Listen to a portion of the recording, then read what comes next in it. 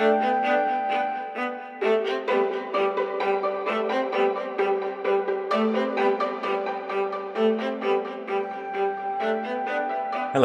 and welcome to No Word is an Island Advanced English, the podcast for inquisitive students of English who want to become more fluent and articulate.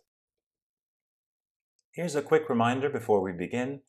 If you go to betterlanguagelearning.com/podcast, you'll find an interactive transcript of this episode. It includes annotations on all key vocabulary and is followed by a Quizlet flashcard set. In last week's episode, I told you about the novel The Prime of Miss Jean Brodie, a story about an eccentric schoolteacher and her loyal coterie of pupils. I also mentioned how I chose this book because it's a prime example of how impressionable children can be. That is, how easily they can be influenced by others. Now, I don't want to drone on about how good the book is. I know full well that it won't be everyone's cup of tea.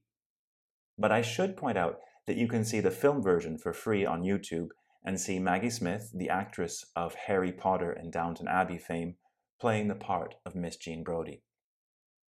It's worth watching the first few minutes just to see what Maggie Smith looked like as a much younger woman. Anyway, the reason I'm bringing this up again is that the very title of the book, The Prime of Miss Jean Brodie, well, it contains a very useful, productive word for advanced learners of English.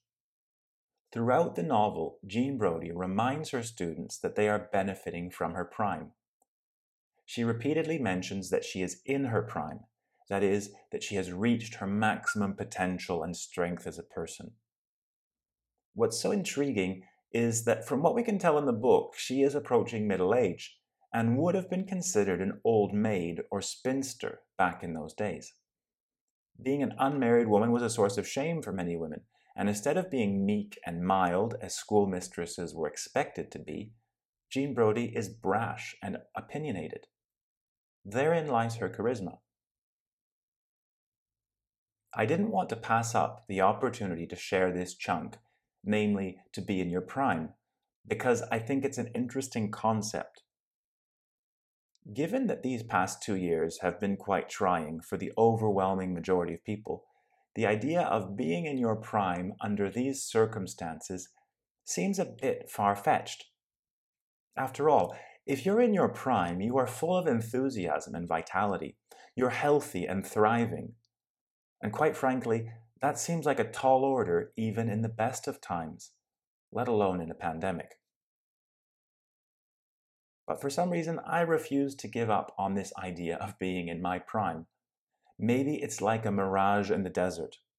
But if that illusion keeps me going, so be it. As they say, some fictions are helpful. At the beginning of Geoffrey Eugenides' novel, The Marriage Plot, there's a quotation by François de la Rochefoucauld, a 17th century French writer. It goes like this. Il y a des gens qui n'auraient jamais été amoureux s'ils n'avaient jamais entendu parler de l'amour. Well, that's the original. Here's the actual translation that appears in the book. People would never fall in love if they hadn't heard love talked about. It's funny because I actually prefer the English version because it's less tentative than the original French. In French, il y a des gens means some people, whereas in English it's just people, that is, absolutely everyone. What's more, être amoureux means be in love, not fall in love. In English it sounds more dramatic. I suppose some texts improve in translation. Anyway, let me try to tie together these loose ends. La Rochefoucauld's quotation suggests that language can determine our experience of life.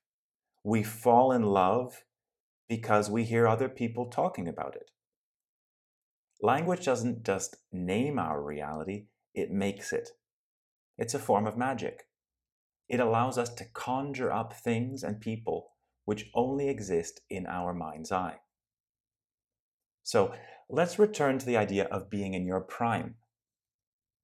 La Rochefoucauld might have said that to be in your prime, you first have to hear people talking about being in your prime. So I want you to imagine all of the potential that you have and imagine how you can take some small yet meaningful steps towards making that potential a reality in the coming year. I'd like to take this opportunity to remind you of my newsletter. I'll be setting it out at the beginning of every month with a short summary of any new learning materials on my website, as well as access to a bonus flashcard set reviewing key items from the previous month's episodes that won't be available anywhere else. You can subscribe by going to betterlanguagelearning.com/podcast and select any of the episodes. Please send me your questions and comments to podcast@betterlanguagelearning.com. What's more, if you use Spotify, you can record your comments to me directly in the app.